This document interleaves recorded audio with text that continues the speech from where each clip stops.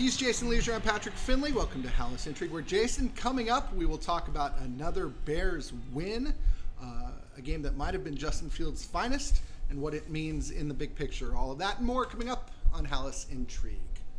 Think on your feet for our Fast and Curious 5K, a one-of-a-kind race hosted by WBEZ and the Chicago Sun-Times on Saturday, July 27th at Humboldt Park. More info and early bird registration at wbez.org/events. Jason, you and I are sitting in the Soldier Field press box about an hour after the Bears beat the Falcons 37-17. Just a thorough butt kicking. And the Bears have not had many of those in a long time. They took an early 14-0 lead, hung on to it. I believe the closest it got was, 10 in the... 10? It did not get down to single digits. Didn't get down to single digits, and this is a team that's pretty good. Not great. They're fine. They're middle of the road. They're better than the Arizona Cardinals. Yeah, this is not nobody that they beat solidly. This is a 500 level team. I think they have the same record now, right? They're both 7-9. That was not something you could count on the Bears to do early in the season. Right. I mean, they played some teams that would fall in that category early in the season, Patrick. Now, in hindsight, you're looking at Green Bay is about that kind of team. Tampa is about that kind of team. Denver is about that kind of team. I'm sure there's some other ones, the Chargers, right. Although they lost their quarterback. The Bears were not doing this to anybody in the first half of the season when they were 2-7.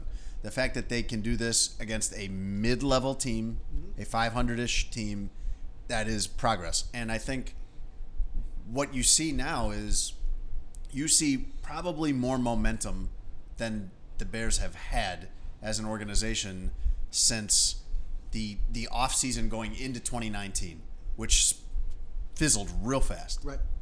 You see some sense that things are headed the right way here for the first time since then. The thing that Ryan Poles has to judge is it headed high enough, fast enough? Because they won something else today, too. They won the number 1 overall pick. And while Matt Eberflus said, hey, man, we don't have to make that pick tomorrow, and he's right, they're going to have a decision to make about whether or not to keep Justin Fields or whether or not to take Caleb Williams or trade that pick for 100 other picks or do whatever. There will be plenty of offseason for us to pick this apart. But your point is right.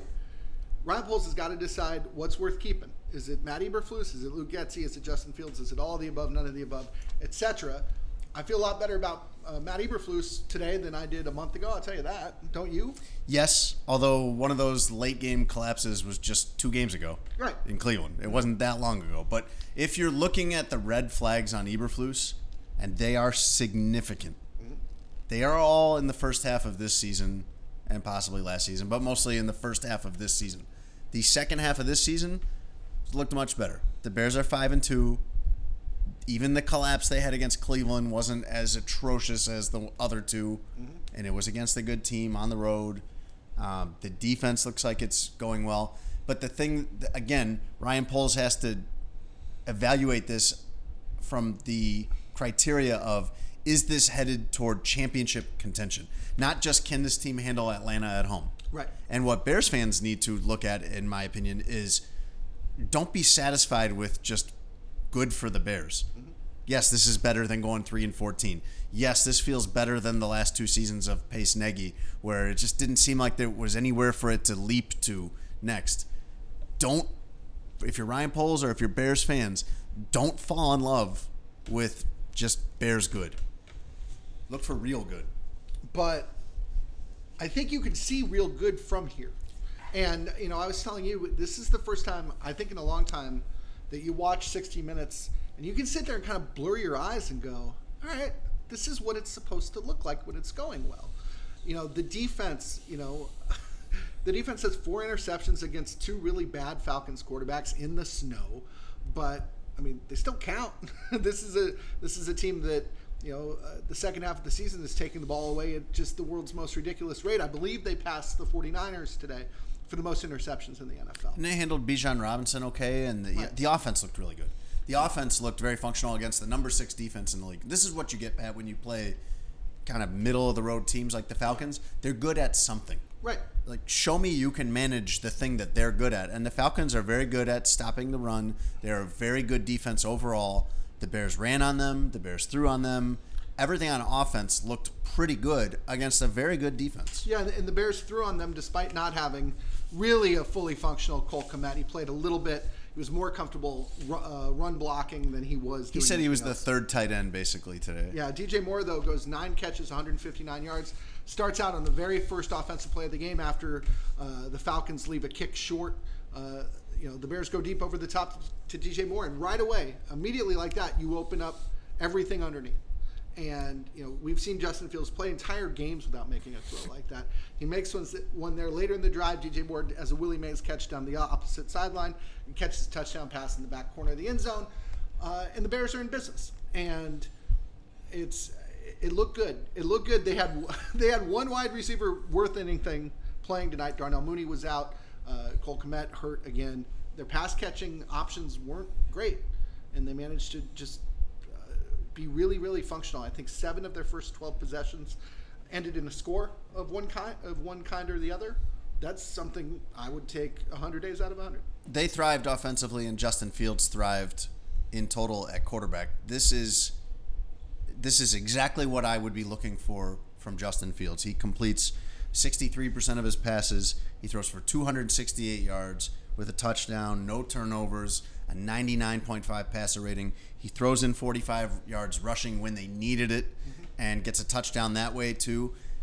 That's the equation. That would be it. 260 and 40 on the ground. That's the way to get to 300. Not 170 yards passing and 130 yards rushing that you cannot count on reliably to be able to get.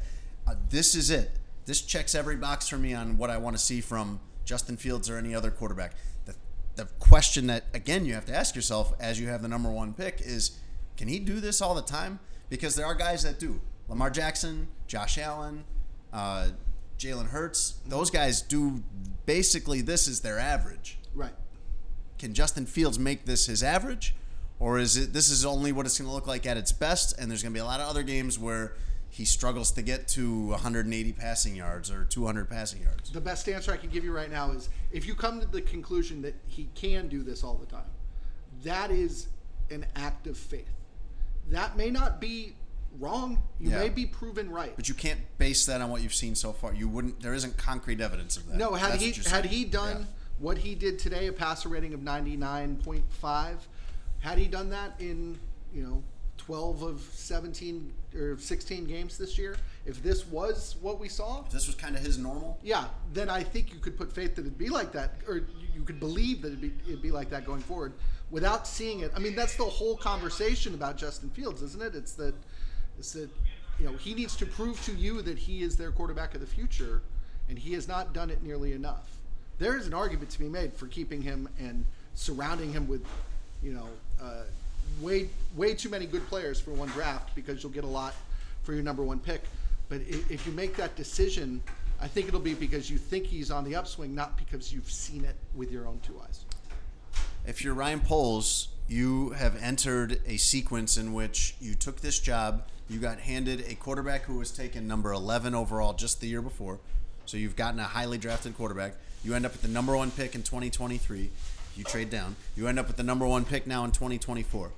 A first-round quarterback, 2 number 1 overall picks.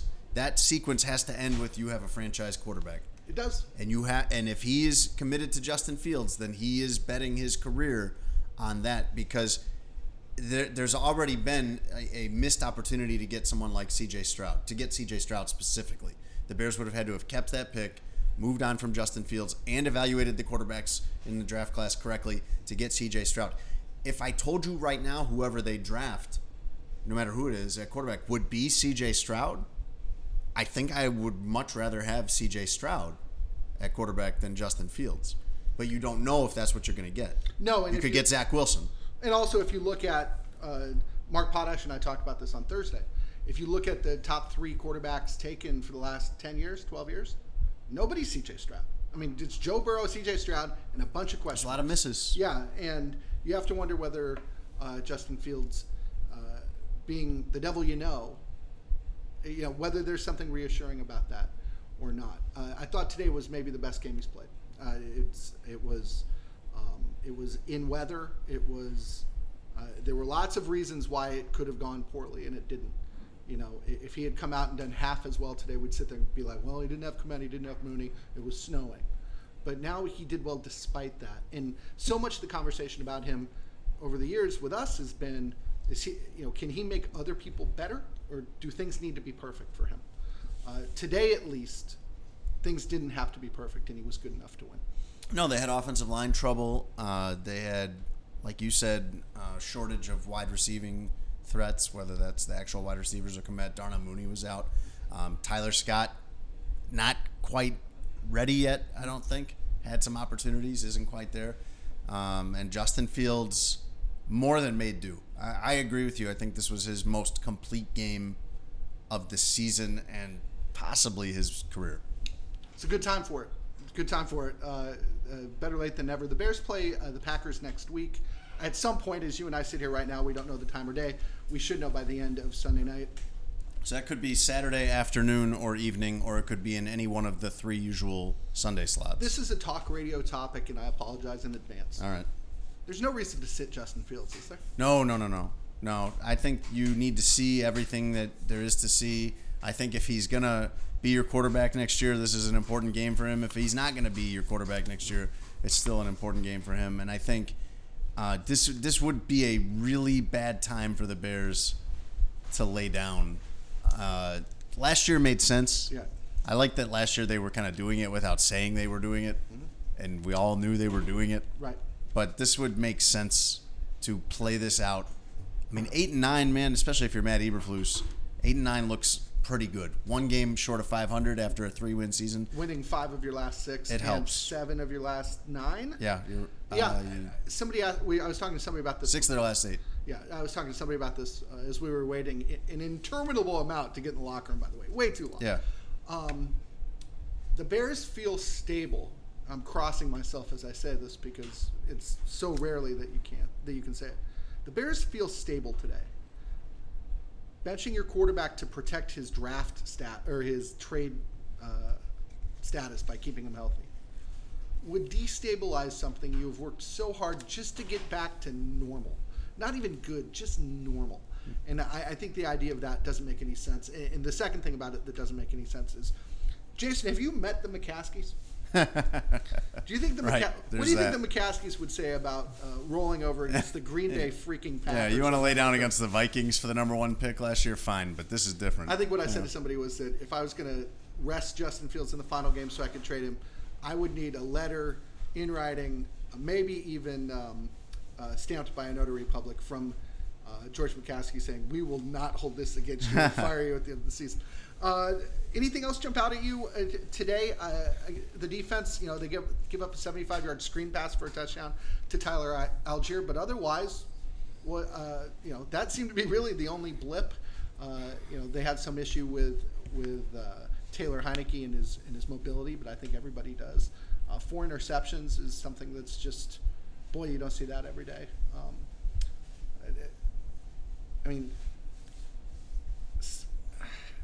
The only other thing I can think of, Jason, I know I asked you if there's anything else you thought of, but do you want to walk the people through the kickoff or the field goal return? Oh, at the end of the first half? Yeah. That was interesting, and I still don't know which way the wind was blowing because Matt Eberflus corrected a reporter who asked today about kicking that field goal into the wind. Right. And he said it was with the wind. Right. But we were sitting, I commented on it to you. The snow was going horizontally, and it was going from north to south. North to south. So from that told me they were kicking into the wind on this monster kick, as they call it. I'm going to throw this out there. Herb Howard from the Bigs talked to Cairo Santos afterward about it, and Cairo said the wind was blowing in his face. Okay. Yeah. Now, here's the caveat to all this, is if you've never been to this place, Soldier Field, there's a reason why it is the most hated stadium in the league among kickers. The wind can be doing different things in different parts of the stadium. Right. It can switch really fast. I have seen It changes, man. I have seen a flag on a goalpost going one way and a flag on the opposite goalpost 20 feet away going the other way. That's not that unusual. So, I mean, Maddie, we could all be right. The wind was with them and against them and sideways all at once. Like, it's always possible in Soldier Field. But so they try a 55-yard field goal at the end. of the first half. And Atlanta's playing for it. They're playing the Devin Hester game here where they've got D. Alford. D. Alford standing. Waiting in the back of the end zone for this. Catches the ball, and Jason, for about 5 seconds, I thought he was going to score a touchdown. He went right, and then it looked like they'd kind of had him hemmed in, and then he broke left down the left sideline, and I think all he had to beat was Cairo Santos and maybe Lucas Patrick. And Robert Tunyon. Yeah, and I believe it was Tunyon that eventually got in and kind of tripped. Right. And Alford did, and Tunyon also kind of smacked him swiping at the ball. I mean, that was this close, Pat. That was an inch from being a touchdown for the Falcons right before halftime. Went down it was so 13. close. Yeah. It was so close that it appeared Arthur Smith, the Falcons coach, was arguing with the officials about whether his player had tripped and hit the ground or had been forced to the ground by a Bears player, that maybe it was still a live ball. And you saw some Falcons special teams players, they got Alford up really quick and had him run into the end zone just to complete the play, just in case. Do you think 8 weeks ago that's a touchdown, the way the Bears were going? When just everything that could go wrong did? Yeah, possibly. I think right now one of the important things to remember if you're watching the Bears is that you can get so weighed down by the decisions they have to make on Eberflus, Fields, and Getsy. Right. And you can get just kind of bogged down in the difficulty of those decisions because there are difficult decisions. Mm-hmm. Matt Eberflus has a case to stay. Mm-hmm. Also, I think he would not measure up to some other candidates. Mm-hmm. Justin Fields has a case to stay. Yeah. Also, you have the number 1 pick in the draft and could pick any quarterback you want this year. Luke Getsy probably has to go. But I think you can get bogged down in all of that and not realize that they're in a really good situation no matter which way they go on any of those things. You are in a situation right now where things are on the way up and you're trying to decide, because I would bet on this team to make the playoffs next year based off what I'm seeing now. Mm-hmm. And with the resources they all have in the offseason to add between the draft and the cap space, you could say this is a team as is that has a very good chance to compete for a playoff spot next year. And then you have to ask yourself, is that enough? Or do we need upgrades to really aim even higher? Yeah. And I would say aiming at either spot right now is major progress for the Bears. You're in a good spot no matter which way you go on some of these big decisions in the offseason. They have to choose between a good decision and a better decision, which is very different than where they were. It's a lot different than some of the O-lines and secondaries that they've been stitching together over the years. I mean, just trading for Nick Foles. I mean, and I'm oversimplifying this terribly, but the choice they have at quarterback is between maybe the second can't-miss quarterback since Andrew Luck in the draft circles, right? Mm-hmm. Or Justin Fields, who's getting better, and 17 draft picks. Like, that's a great decision either way. You're doing all right. Justin Fields, Marvin Harrison, and 12 draft picks. That's good. I mean, the haul for number 1 is going to be unlike anything anyone's ever gotten. Yep. Yeah, it's it'll be. But there's a reason. There's a reason why you'd give up so much to get that pick. Yeah.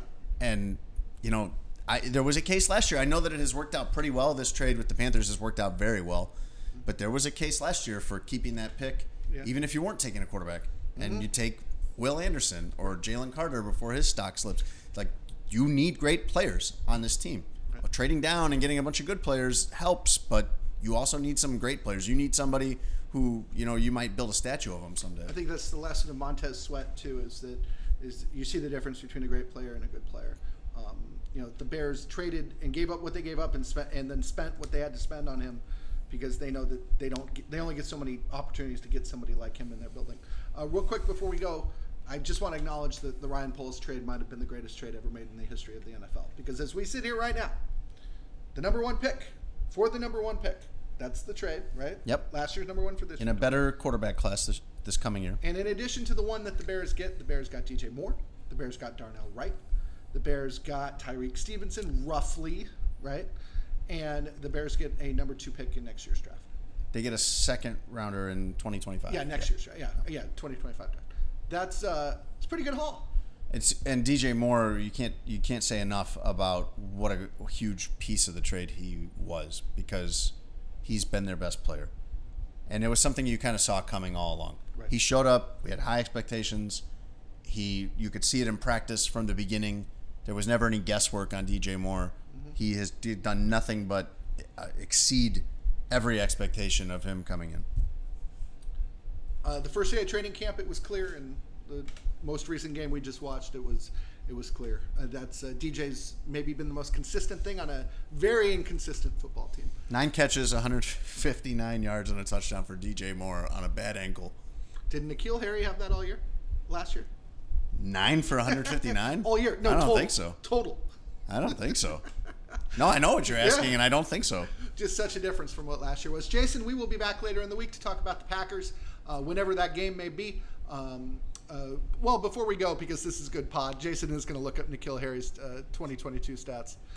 Survey says, Jason? For the entire year, N'Keal Harry, 7 catches for 116 and a touchdown. That's just an okay day for DJ Moore. I know. That's amazing. Upgrade.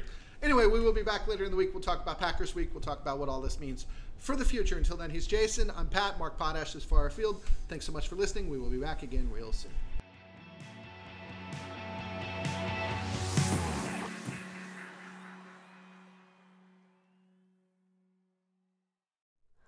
Hi, it's Terry Gross, the host of Fresh Air.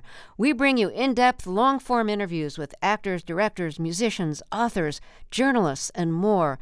Listen to our Peabody Award-winning Fresh Air podcast from WHYY and NPR.